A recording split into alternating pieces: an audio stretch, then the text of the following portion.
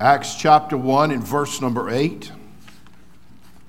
It has been for my wife and I a tremendous blessing to be here. We appreciate you, appreciate your faithfulness. Amen. I was feeling like I lived here in North Carolina. I could be a part of this place real easy today till I got somebody honked at me. Sitting at a red light, the light turned green, a guy honked at me, and I thought, this is like I'm in California. I can't believe that. I didn't even get my foot to the gas, and that guy honked at me, and I thought, wow, he must be from California. I'm not sure. But tremendous. We appreciate it very much. I mean, I have to get home because I am about to bust. I'm telling you what, I've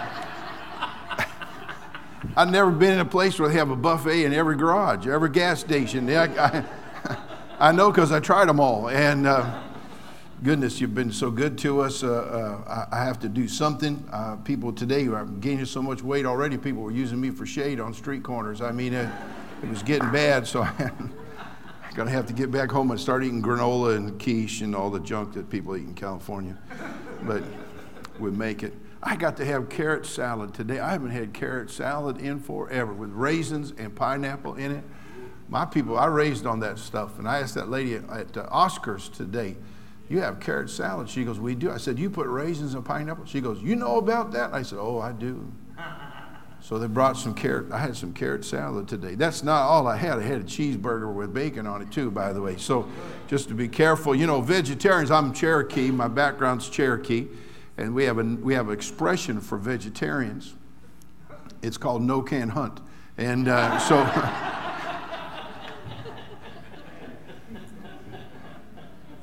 So I'm for people being vegetarian. I'm for them doing all that. It leaves more meat for us carnivores. So it's fantastic. But thank you for all your kindnesses to us. It's been a pleasure to get to meet you, to get to know you.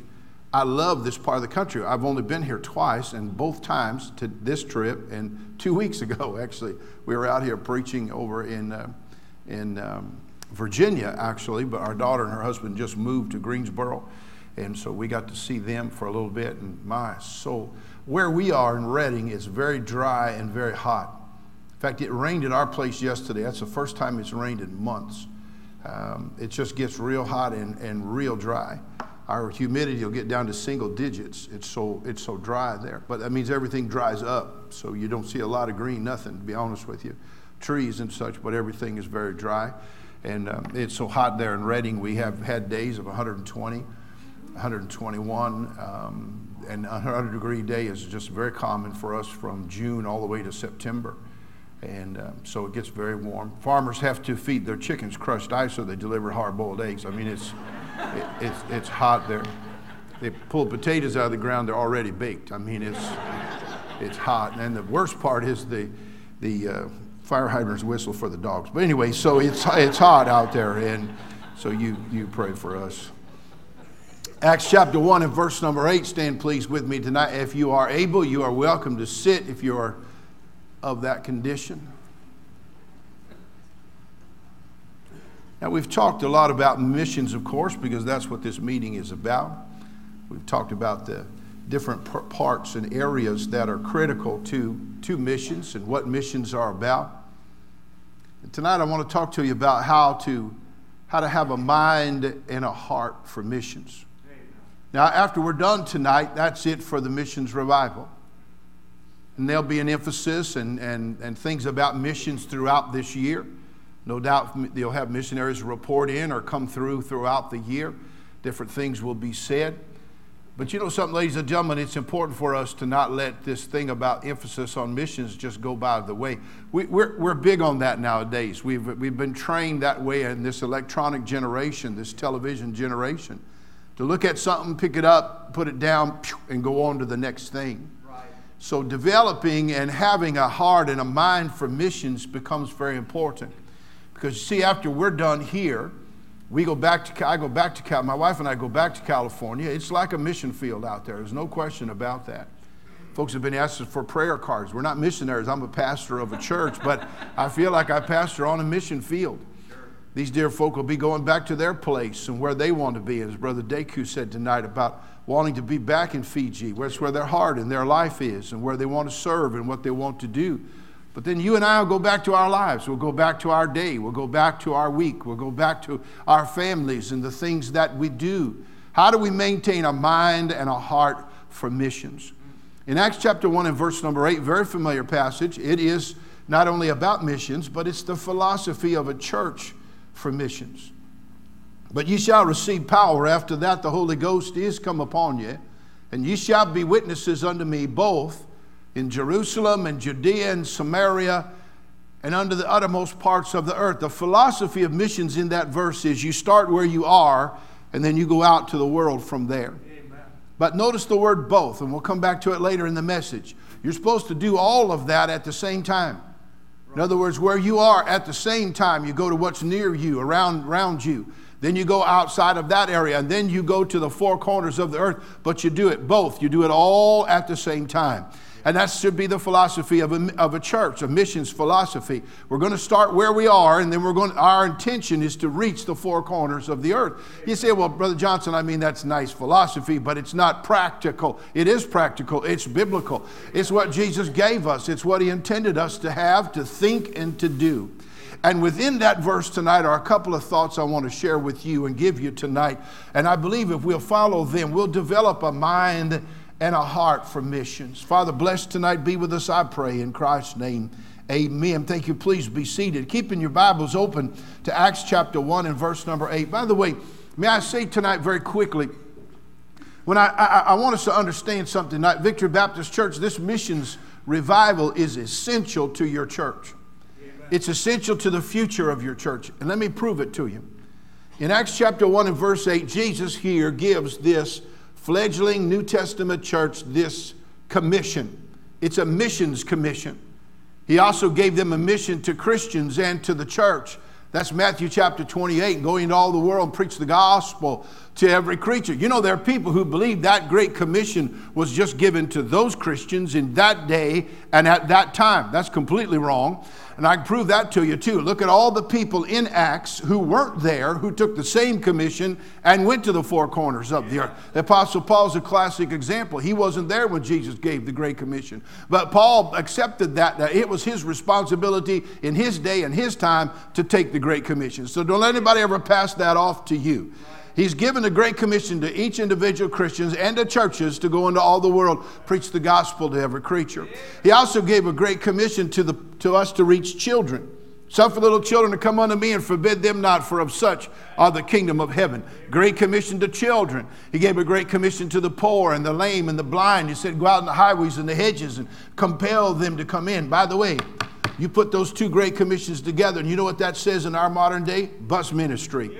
You go get them. The goal of the Great Commission, we're never to develop the mentality that we have the gospel here and people just need to come to us and we'll preach the gospel to them. We will, and they will, and that's fine.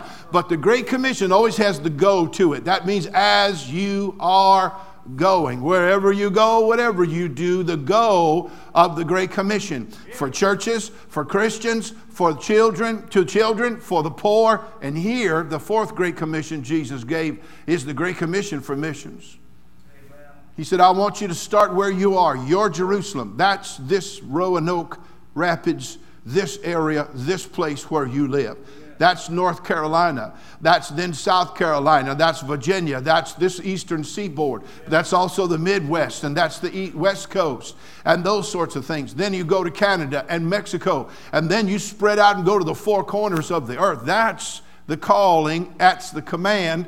That's the Great Commission for missions for us. How do we maintain this thing about what the world needs in the gospel of Jesus Christ? Now, I gave you some statistics the other night, and I'm not going to give you a whole lot of statistics this evening. I am going to give you one important statistic. It has nothing to do with missions, and that's this.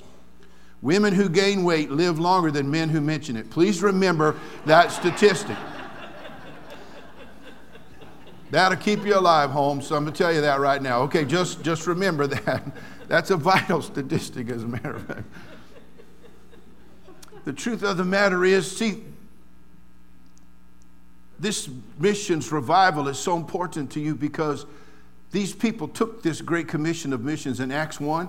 There was 120 of them. They gathered in an upper room. They prayed for 10 days. Acts 2, the power of Pentecost comes upon them. They didn't, listen to me, Pentecost was not about going around calling off the names of all Japanese automobiles. Kawasaki, Hyundai, that was not the point of the day of Pentecost. It was, Moody called it was a specimen day to empower New Testament Christians to do the work of seeing people saved. Because that's what God talks about. 3,000 people were baptized. Now, there was more than that saved, but there was that many baptized. And that church, listen, that church that day went from 120 to 3,120 in one day. Then a couple of weeks later, they go another 5,000. They went to 8,120. You see, they got a hold of this idea that our job, our responsibility is to start where we are and go to the four corners of the earth. And because they took it seriously and carried it out, they exploded, not just only in growth, but influence. Later on in Acts, what do you read? They that have turned the world upside down have come here. Their power, their influence, their souls, their life, the growth, the influence of their work, it spread from there to the known world of their day. Can you imagine that? Have you ever heard anybody say that anymore about Christians? They that have turned the world upside down have come here. You see how important this missions thing is today? It's important that we don't just get a hold of it, look at it, and go, okay, yeah, that's nice, let's go on.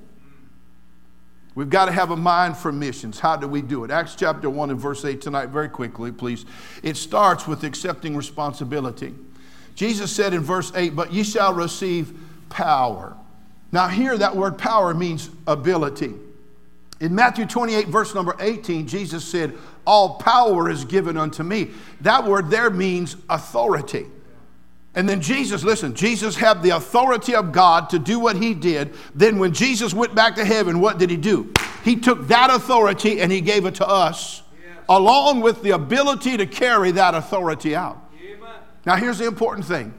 That our responsibility now goes to each generation of Christians. Every generation of Christians has been given the power, the authority, and the ability to take the great commission of Jesus Christ to this world, to take the gospel to the world. Now, here's what that means. This is our hour now. This is our day. We talk about this is the day we have. Not only that, this is our responsibility. You got saved, my friend, and when you got saved, you were given a responsibility, power and authority and ability to take the gospel of Jesus Christ to this known world. Now, if we're going to have a mind for missions, we need to become more responsible about what we do. It's what we tell our kids.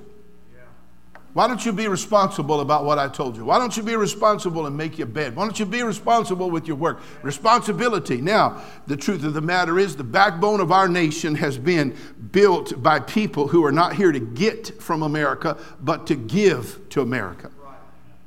A responsibility to go to work and pay our bills and do right and live right, instead of sitting around in front of a mailbox on the 1st and the 15th of the month waiting for God to show up. Are you with me on that one? Right? We're not here to get welfare. We're not here to get gimme. That's not our responsibility. Our responsibility is to make our nation a better nation by being a part of what's right with our country. That's our responsibility. Now stay with me. Come on. We're responsible if we accept our duties and responsibilities as a husband, as a father, as a man, right? As a Christian, as a wife, as a mother, as a Christian. We have our responsibilities that we are to fulfill. So that's a part of being mature. It's a part of being what we're supposed to be, right? Then as a Christian, you and I have a responsibility to take this power that Jesus gave us, authority, ability, and take it to this world. Amen. So when this is over and done and the meeting is finished and the missions revival is completed and you go home tomorrow night and say, are we supposed to be in church tonight? You go home tomorrow night, wait a minute. I still have an authority and a responsibility to take the gospel to the four corners of this earth. Now, that's important for me to accept that. It's important for me to live under that. It's important. Well, I don't want to do that. Then you're one of those kind of people, like men who run off on their family and don't take care of their family. Like women who back out on their responsibility for their families. That's irresponsible, isn't it? It's people who don't realize, well, I don't want to fulfill my role. Well, then you shouldn't have been a father. You shouldn't have been a mother. You should have never got married. You shouldn't have had a family. If you're not going to step up to your responsibility, then don't take one on. Now, it takes more than just kids to be a father. It takes more than kids having kids to be a mother. And there's a responsibility issue that's involved in that. You know, we've got to be careful here, or we'll act like that. We'd never do that. There are people in this room, you'd die before you give up on your family. You'd give your life before you back out on your responsibility to your home, your loved ones. Right? Okay, good. Take that same attitude toward the responsibility of the fact that we're supposed to take the gospel to the four corners of this earth. You say, well, yeah, that's for preachers, that's for missionaries, that's for people who do that. No, they're taking that part for us to go to the field. We are still responsible to make sure they do what they do. We're still responsible to take care of this and to do everything we can to be a part of this. You get a mind and a heart for missions by accepting responsibility. Look at verse 8 again. But you shall receive power after that the Holy Ghost has come upon you. Number 2, you have a heart and mind for missions based on your spiritual condition. You shall receive power after that the Holy Ghost has come upon you. Spirit-filled Christians have a heart and a mind for missions. In Ephesians chapter 5, verse 18 to 20, where it says, be not drunk with wine, where is excess, but be filled with the Spirit, speaking to yourselves in psalms and hymns and spiritual songs, singing and making melody in your heart to the Lord. And then it goes on to talk about submitting yourselves one to another. A Spirit-filled Christian is submissive not only to their role in life, but they're submissive to what God has asked them to be in this area of being a witness, of being a part of getting the Great Commission out. Truthfully speaking, carnal Christians don't care about anything but themselves. That's the great evidence of carnality. They just care about themselves. They just want to write notes in church instead of pay attention. They'd rather goof off than listen to what the Word of God has to say. They only think about, all they're concerned about is what does their social media page tell them? What do they get? What's their hair look like? What kind of shoes are they wearing? What kind of stuff do they have? How do they live? The way they're just about me, my, mine. Spiritual Christians are not like that. Spiritual Christians are about somebody else. They're always about others because that's who Jesus was. That's the way Jesus was. And that's what we're supposed to be. Don't you understand? Spirit-filled Christians, ye shall receive power. After that, the Holy Ghost has come upon you. Remember what Jesus said when he gave his great commission in Luke? He said, tarry ye in Jerusalem until you be endued with power from on high. He said, don't even go out and do what I just told you to do until you know the Spirit of God's working in your life. Ladies and gentlemen, it's time for God's people to get spiritual. Amen. You're right. People tell us that all the time. Well, I am a spiritual person. They don't even know what that means. Right. They have no idea what spiritual means. What, you hear the wind blow through the trees and you're spiritual? You're spiritual because you meditate. When I was out of the will of God and backslidden in the service, I had a guy that told me I had some anger issues. That'll probably surprise you. And he said, you need to try transcendental meditation. I said, what in the world is that? He said, it's meditating. He said, you take a 1 or 2 syllable statement, word, and you get in a room, you put on some candles, you get there, be real quiet, calm, burn the candles. And then you just slowly begin to say this word out loud and then internalize it. And he says, and as you go into that deep seated place of meditation, he said, it'll be like an iceberg where more shows above than below. And you'll get down into that iceberg underneath the water, inside your heart and your mind. And he says, and it'll be so refreshing in your life. And I was so backslidden, I thought, man, whatever. I'd fight at the drop of my hat every chance I got. I got out of the service early because I got into an altercation in a non-Sunday school environment. And so I thought, all right, I'll give it a shot. So I'm sitting in my chair, I get the candles lit up, and I'm and you know what I found out? I got some of the best naps I ever had in my life. See, did you get down to that iceberg? I don't know. I was sound asleep. I have no idea. I woke up, spit running down my face. All right. Probably demon possessed, for goodness sakes. You know, it's really sad to think that Christians today, we think somehow or another we can do a spiritual work in a carnal way. Having begun in the Spirit, are you now made perfect by the flesh? It's your spiritual condition. A Spirit-filled Christian cares about souls. A Spirit-filled Christian cares about seeing these people and these, you look at the video, so we're so TV-minded, we go, oh yeah, look at those folks over there in Fiji, there they are without. No, you see their faces, you realize every one of them is a soul for whom Jesus died.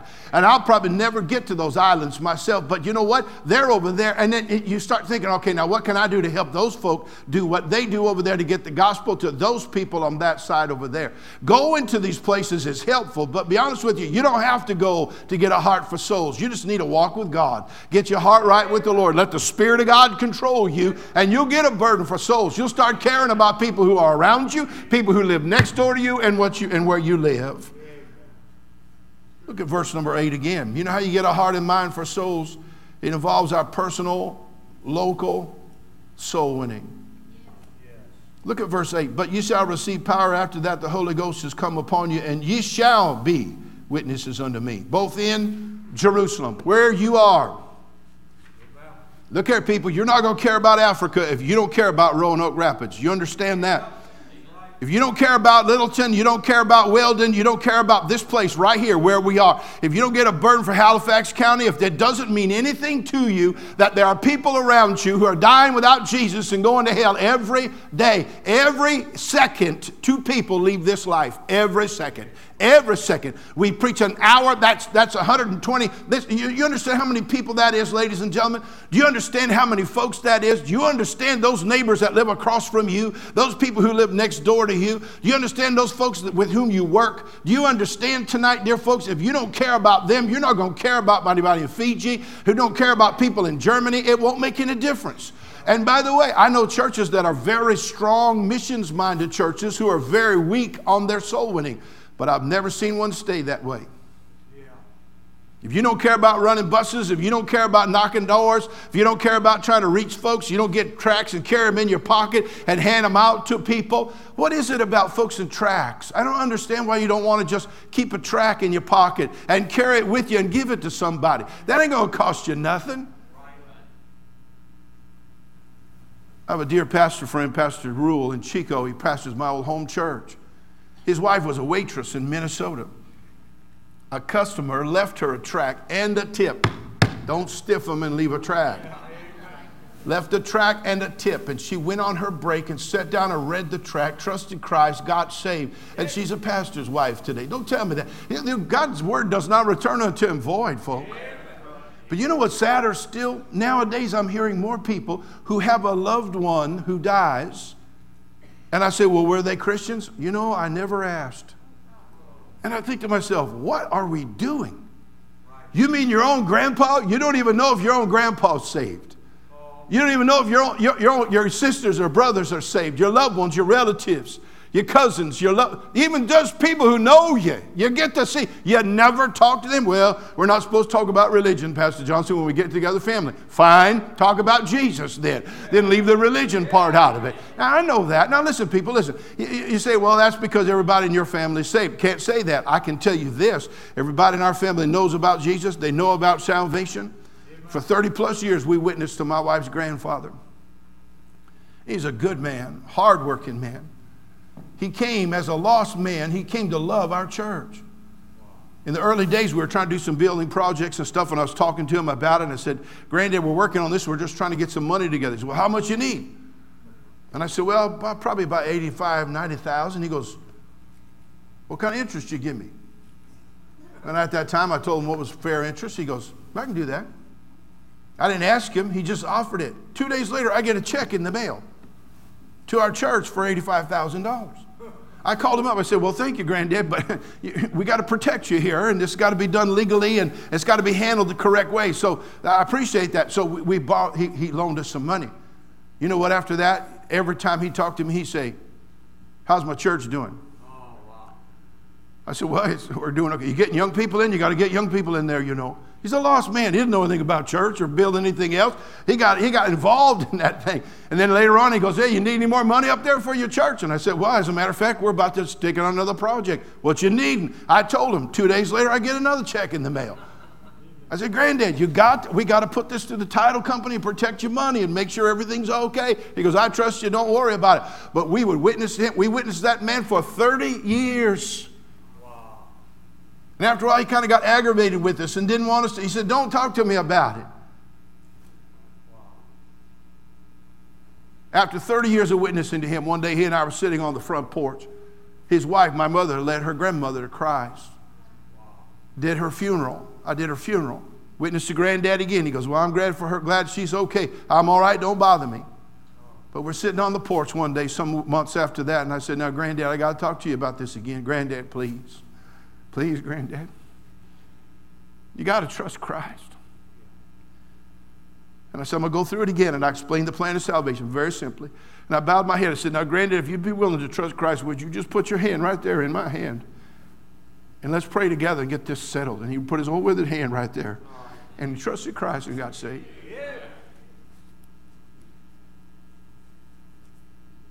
See, yeah, I'm concerned about my own family. You ought to be concerned about whoever you saw today. Listen to me. You can't have a mind and heart for missions if you don't care about people you see all the time. I'm sorry, but it just doesn't work like that. We have a grocery store right next to our church there. And those poor people, they got tracts. They got stacks of them. Our people stopped there on the way after church and stopped in and get something like that. I gave one to the lady again the other day. And she said, I got one of these. I said, nope, you didn't get that one now. Let me leave that with you. Come on, we're right here next door. Come see us. Like they live in that grocery store, bless their heart. And that kind of stuff. But we've seen people come from that grocery store and come to church. The truth of the matter is, dear people, listen to me. It's not only about being soul conscious. It's a product of a spiritual condition of a Christian. But you're not going to have a heart for missions in another part of this world if you don't care about the souls who live right here. What we're doing right here. How we're reaching people right here. And not just that your church does. See, we got a lot of churches that look good on paper when it comes to soul winning. But in practice, they're really not soul winning. They're not carrying out the Great Commission. They're not fulfilling it. I'm trying to find the brother tonight and I don't see him. I'm sure he's here. Talks to me about going, I think it's to a flea market, has tracts and hands them out to people. That's wonderful stuff. See, there's a way to reach people. There just is. And we'll never care about South America and Brazil if we don't care about Weldon. If Roanoke Rapids, we don't care about those people that we work with, that lunch meat factory I worked in South Chicago. When I started working there, I was the only Christian I could find in that place because I asked people. And I thought, why am I on a shift of 300 folks with no other Christians on here? And it was one of those moments I told you about a little bit on Sunday. It's a duh moment. Well, duh, you're here to make Christians, for goodness sakes. That's why you're in this place. And I had the privilege to lead many of those folks to Christ and to see them get saved. You know something, ladies and gentlemen, because I got a burden for the people with whom I worked. Amen. Yeah, they're a bunch of heathens. Yeah, so were those folk. Filthy language, talked about stuff. I had a man named Bob Scott when I worked in this. I was a maintenance man in the factory there, maintenance mechanic on the machinery, the high-speed machinery and everything else they had in the place you could fix it. Bob Scott was given to him as my trainer. He looked like an owl. He had a flat top, little curled up eyebrows. He just looked like an owl. And the superintendent puts me with this guy and says, Bob, you're going to train Mike here to be a maintenance mechanic. He looks at me and he goes, you the preacher? I said, yes, sir, I am. He goes, keep it to yourself. I'm an atheist. I said, I'm here to work. What do we got to do? Let's go. And so we'd work together. And after a couple of weeks, he goes, hey, preacher, let me ask you a question. You believe in this life after death stuff? I said, sure do. The Bible says, absent from the body, present with the Lord. He goes, hey, I told you keep it to yourself. I said, you asked the question. Now, if you're going to ask, I'm going to answer. He goes, oh, I ain't going to ask more questions. That's it. That's all I'm going to say. I said, let's go to work. So we start working together. A couple of weeks later, this heaven hell thing, you really think there's anything to that? I go, absolutely. Rich man and Lazarus, Luke chapter 16. Both men died, but he goes, there you go again. I go, no, there you go again. He trained me for about 6 months, and I worked on my own. We worked together in that factory. That old man, he was such a hard head. I had such a burden for that man. He got ready to retire. One day we're sitting in the office on a lunch break. And he said, you know, preacher, he says, I'm going to miss you. I said, I am going to miss you too. I don't get to be around a lot of grouchy people. He goes, you are a smart aleck. And I said, yes, sir, I am. I said, but this is the last night, huh, Bob? And he goes, yeah, it is. I said, please let me tell you one more time. And that wasn't the only time. Please let me tell you one more time how to be saved. He looked at me like he did that first day, and he goes, go ahead. And I went all the way through the plan of salvation with him again. Begged him to be saved. I wish I could tell you he trusted Christ, but he didn't. He said, I only listen to you because I respect you.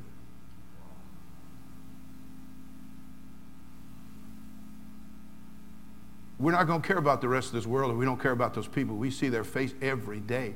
At the grocery store, at the gas station. Do you understand, dear folk? Listen to me. Getting a burden for missions is getting a burden for souls where you live. You got to read something about your Jerusalem, or it's not going to happen. You're right. Led several of our neighbors to Christ in our neighborhood, our next door. We've had 3 or 4 people move into this place there, and they own the house. 2 of those have died of cancer, and I got to lead both of those men to Christ before they went on to eternity. And the truth is, ladies and gentlemen, I don't want somebody within a rock's throw of my house to wind up in hell without me at least giving them the gospel, and not more than once, but enough times for them to hear it and know about Jesus and salvation. Yeah, you get a heart and a mind for missions when you have a concern and you get involved in personal, local. Somebody says, well, I don't know how to tell people how to be saved. Yes, you do. See, the amazing thing about being a witness is this. The moment you trust Christ, you are qualified to tell someone else. Do you know why? Because you could tell them what you did. Amen. Hey, if it saved you, it'll save them. Yeah. Early days of our church, first man ever went soul winning with me, Leroy Hallberg. He showed up to church, even before they joined the church, he showed up on our soul winning night. And he said, he looked around and he goes, where's everybody? And I go, it's you, Leroy. And his wife went with my wife. So he said, I'll just go along, preacher, and see what you do. So for several months, we knocked doors and I talked. Leroy just stood there, contractor. And after a while, I said, Leroy, you think you know what to do now? He goes, I got it, preacher. I got it. I said, okay, this door's yours. He knocks on the door. And I showed him, you introduce yourself. This is a track. I'd like to invite you to our church. Just be friendly and talk with folks for a second. Here's Leroy, contractor. Guy opens the door. Hey, Leroy, preacher, you going to heaven or what? And the guy goes, what? Hey, man, look at me. I said, I'm Leroy. That's my pastor. We want to know if you're going to heaven or not. The guy goes, well, we'd like to tell you. You want to listen? Huh?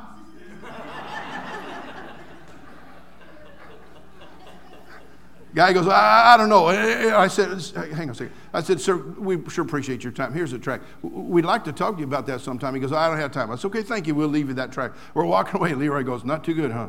I said, well, that's a little direct, Leroy, Plus, you look like you're about to whoop this guy. I mean, it's not intimidate them into salvation, okay? At least he cared enough to try. When in Bible college, I used to go into the barrio, the Latino ghettos that were in South Chicago. I'd take our son with me, and Paul was 5, 6 years old maybe. And we'd go in these ghettos. And they were rough. I mean, you'd see people with guns, and I mean, it was tough. And I got my 5, 6-year-old son with me. And we go through the neighborhoods and we talk to folks, and we were part of a juvenile hall ministry there. And we had a couple of kids that were in that. I got out of juvenile hall in that area. We go try to visit them, get them into church and stuff. And we go to places where you'd sit in the living room, if you call it that, and the wallpaper moved from the cockroaches. Switchblades on the table, people laying there with drugs, with needles in their arms. My 5, 6-year-old son is with me. But every time we'd leave a place, we'd walk by somebody. He'd say, how about him, Daddy? Are we going to talk to that man right there? How about that lady over there, Daddy? We're going to walk by that lady right there. We're going to talk to her. And to be honest with you, that little guy embarrassed me. You mean because he wanted to talk to people? No, because I wasn't even thinking about it. It didn't even cross my mind. But to him, it was like, well, Daddy, how about that one over there? That lady right there in that place. Shouldn't we be talking to her about her soul and Jesus? Suffer the little children to come unto me and forbid them not, for of such is the kingdom of heaven. Your kids will embarrass you sometimes, but the truth of the matter is we should be embarrassed for our lack of willingness to talk to others. It's about your local, personal soul winning. Yes, you can too talk to folks about Christ. Yes, you can too give them a tract. Yes, you can too talk to them about their salvation. Yes, you can too be a witness for folks. Verse number 8, quickly. Number 4 is this. You get a heart and mind for missions because you do your part. It says both in Jerusalem, Judea. Both. Hey, while I am here, my concern is there. I got to do my part for those folks who go around the world. Okay, it's simple. Remember, the idea of missions is this. If you don't go, you sinned. It's that simple. So if we're not going to go to Fiji or Brazil or Germany, and we're not going to go to these countries, then if we're not going to go there, then we need to send people to those places. So then I do my part both while I am here, supporting the work here at Victory Baptist Church in Roanoke Rapids, while I support it here with my time and my talent and my tithe and my work I support here. I'm also going to be concerned about what I do over there and how I send there and how I get to there and what I do there. And you do that by every missionary has told you, please pray for us. And you say, well, of course we do that. No, not of course. It's essential. Our brother said it tonight. It's a spiritual warfare. It's a battlefield, brother, not a recreation park. It's a fight and not a game. That Hinduism in Fiji over there, that's dangerous stuff. Those Hindus are supposed to be so pacifistic. They get really stirred up when you present Christ as the hope of salvation. And the truth of the matter is that's true anywhere you go. We got missionaries in communist countries, in Islamic nations, places where they're literally risking their life for the cause of Christ. We have a missionary in communist China trying to be inconspicuous. He is 6'4" with red hair. God has to blind the eyes of those folks to walk around among the Chinese people, 6'4" with red hair, and be inconspicuous. The truth of the matter is, ladies and gentlemen, it's essential. That's why you need to have if you pray for folks, you care about them. That's the fact. So this idea, and I believe Pastor is going to present some things to you about how to keep missions minded before us every day. We have folks out of church every day praying for missionaries, our missionaries, and not just God bless our missionaries. For this missionary, we have a prayer line. People call in, and we leave on that prayer line their prayer requests, and we give them the missionary for that day to pray for. That day, they pray for that missionary. Put a member of the church on the list too, and they pray for that member that day. So every day, we're praying for a missionary specifically by name, their family, their work, their ministry. That day, each day, every day, we're praying for a missionary that God will take care of that particular missionary. That's essential. You get somebody on your heart and mind in prayer, you'll be a missionary-minded person, guaranteed. Yeah. And the other thing, my friend, is that thing that no Baptist wants to talk about. This stuff right here. Now listen, our giving to missions is essential to being missions minded. Do you know why? Because it's really simple. Where your treasure is, there will your heart be also. Now come on, gentlemen, look at me. If you got 14 hammers in your garage, maybe you're one of them sick puppies who's got that pegboard thing going in your garage for your tools. You know what I'm talking about? You got pegboard up there with hooks on it. You even got a felt pin outline of what a hammer looks like or a screwdriver. You're a sick dude, man. I'm going to tell you that right now. Sick. Any guy with a clean garage is a sick man. Sick. Something's wrong up here. You should be having to have GPS to find your car if you got the right kind of garage. That's just how it works now. Sick. But it's amazing how we'll go out and drop 20, 30 bucks on a good hammer, and that's fine. And when it comes to missions, I just don't seem to have the finances for that, Pastor Johnson. Oh, really? We'll spend $90 to $100 a month on a cable bill. When I told you last night it costs $1 to save one soul. $1 to see one soul saved through missionary endeavor. $1. But we'll go to Starbucks and drop $7, $8 on a cup of coffee with an umbrella in it and caramel and whipped cream on top. Look, if you're going to drink coffee, drink black coffee. Just straight up 30-weight gear oil black coffee, okay? Not all that, foo-foo, espresso macchiato. All that kind of junk. That's disgusting. Do you know what that looks like when a man does that? Give me an espresso macchiato. And I would say, dude, get a hormone check. That's disgusting.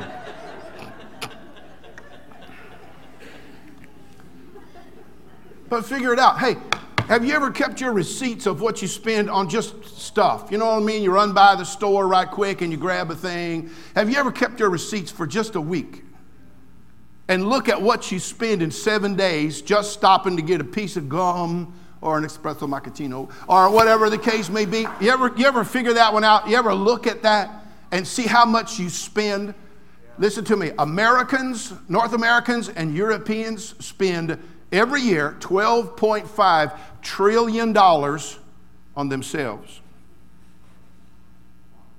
$12.5 trillion every year on themselves. And I'm not talking about medical stuff. I'm not talking about food and groceries. I'm not talking about paying rent. iPhone 11 comes out, boom, we're down there dropping $1,100 on an iPhone. And it takes you 6 months to figure it out, and by the time you do, it's already outdated and you have to go get another one. It's unbelievable. We'll drop hundreds and thousands of dollars on things. Ladies and gentlemen, the truth of the matter is, Faith Promise Missions is the principle whereby, aside and separate of my tithe and my giving, I set aside money for missions. Now, here's the point of it all. You see, when you give something special to a special purpose, that's your treasure. Your heart goes with that. Yes. Giving specifically to missions. My wife and I, we do our tithes and offerings. We give to our building fund, but we also give to missions every week. And it's separate. It's not our tithe. It's not part of our tithe. By the way, it helps to relieve a lot of financial stuff at your church when you take money out of your general fund and designate it, and it comes through Faith Missions and you give it.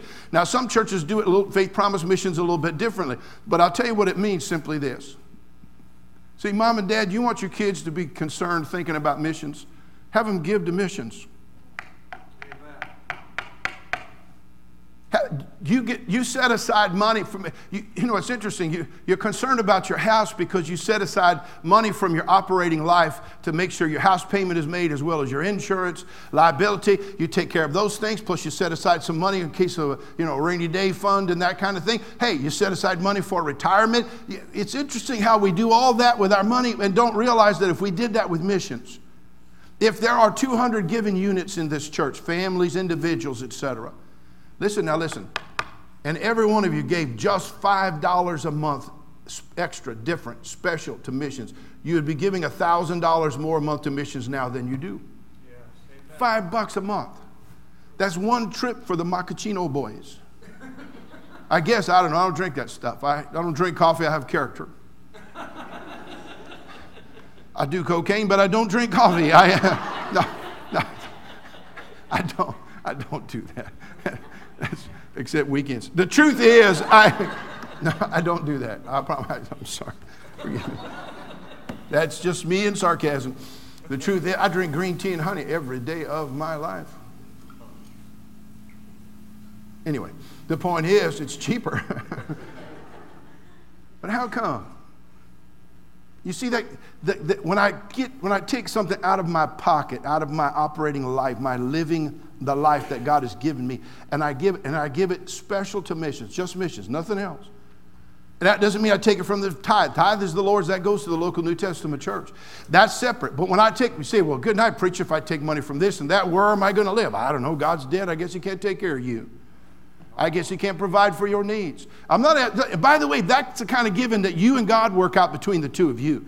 That's why it's Faith Promise Missions. You go to God and say, now, Lord, what would you have me do? I think he'd probably surprise you with a little bit more than $5 a month. Yeah.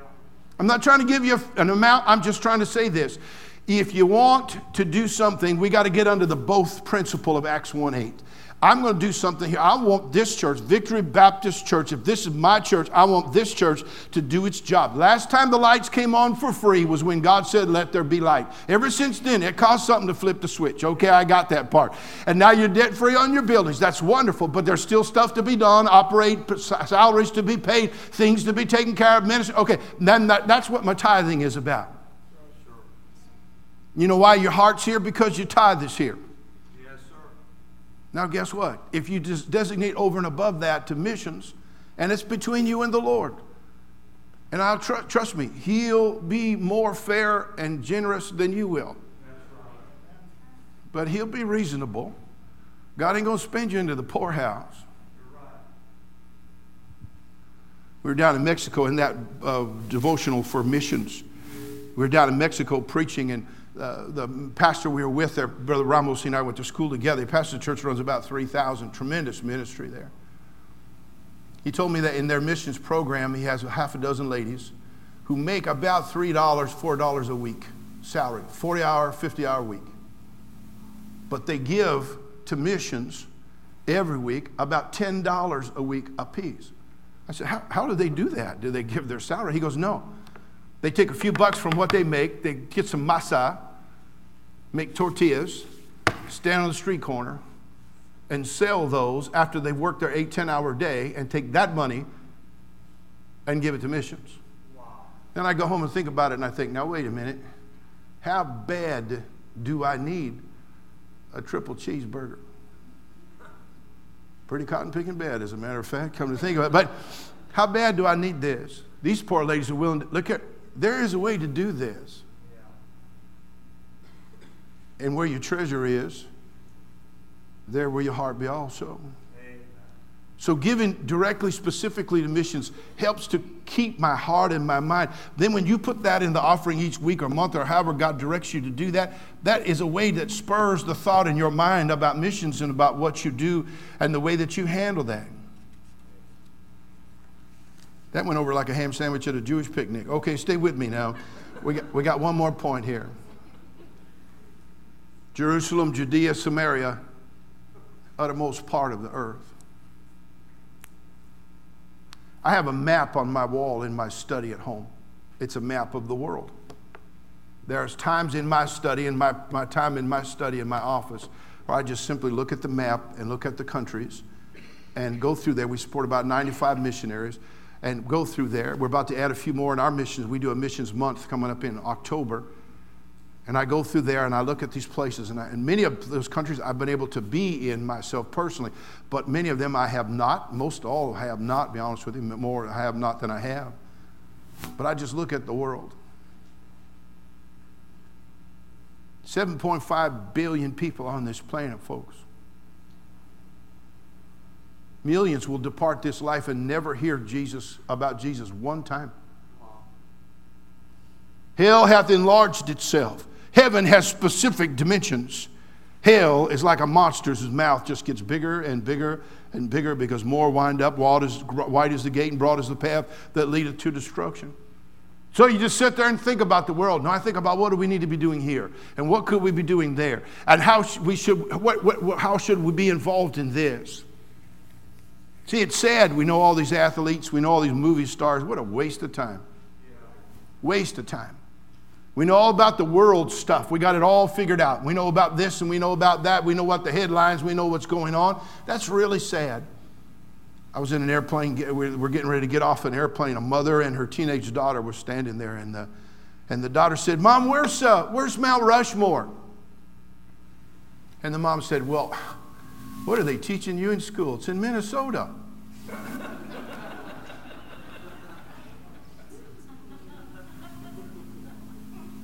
And the lady behind her goes, no, it's not. It's in Wisconsin. And I stood there and I said, those are the same people who stand in the line at the store when it says 20 items or less with a shopping cart full of stuff. And I almost said, and I thought, no, why ruin it? We don't even know the stuff about our own nation. You get missions minded when you get a vision for this world. You get that from God. When we get outside our little bubble in our little life. You know, it's been this thing about going on missions trips. We've done this now for many years, and the truth is, you go on a missions trip, and listen, not an American missions trip. 5-star hotels, limousines, ride around, get out, hand a tract to a guy, get back on the bus and go back to the motel. No, not like that one. I mean, bucket baths, no running water. I'm standing there in Africa one day in this little shack of a thing, and the guy told me this little holes thing is where the water comes out for your shower. And it wasn't a shower. It was a little recess in the floor, kind of a drain in there, and a hole sticking out of there about that long. He goes, sometimes you get water, sometimes you don't. I said, okay. So we're preaching several times a day in Equatorial Africa, hot, sweaty. I'm standing there one morning, I said, now, God, you made water come out of the rock for Moses and his people. Can't you get water out of this hose for me, please? Just long enough to take a shower. Just get wet and get cleaned up. That would be so nice. Lord, could you? Would you? I trust you, Lord. Come on, Lord. Make water come out of this faucet. Here we go. Are you ready? I turned the faucet. Water came out. I go, yeah, buddy. Okay. Got myself all wet like that. Turned it off. Got all soaped up. Turned it back on. Nothing. I said, do I have to ask for it to come back? Please. No, there wasn't. And there was a little bit of water in this recess, and I splashed it on myself and kind of dried off. There was like 200 African preachers at this meeting, and they had them staying in the same building where we stayed, only they stayed in bunk beds, and those 200 preachers had one bathroom. And I got myself dried off, and I'm standing there with soap in my eyes, splashing muddy water in my face, thinking, what in the world? I'm roughing it in Africa. And I heard singing, and I look out, and they're around these buckets of water with towels around themselves, splashing water themselves and laughing and talking and just having a great old time. And I thought, okay, all right, a little muddy water in recess, that's bad. I got my own bathroom, for goodness sake. This is high clover, God.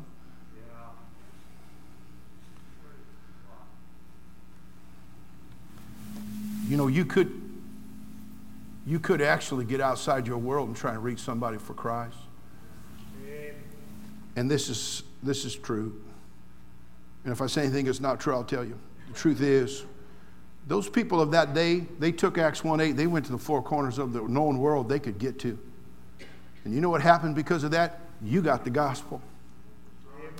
They took Acts 1:8 seriously, and you got the gospel. Hey, look at me. That salvation that you say you love so much came because somebody got a hold of Acts 1:8 in their day, and they went to the known part of the world, and then you got the gospel. Now here's the statement. Who's going to get the gospel from you? Who?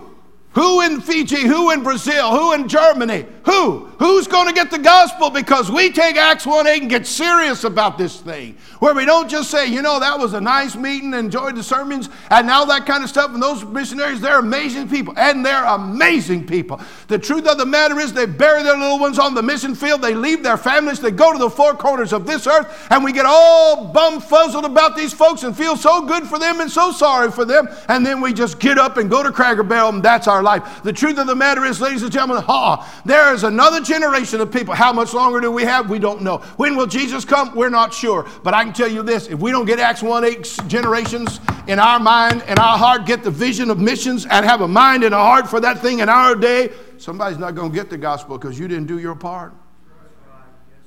But every one of us, the good thing about it is every one of us can do something. We just got to get a hold of this thing and figure it out. Let's stand to our feet, please, tonight.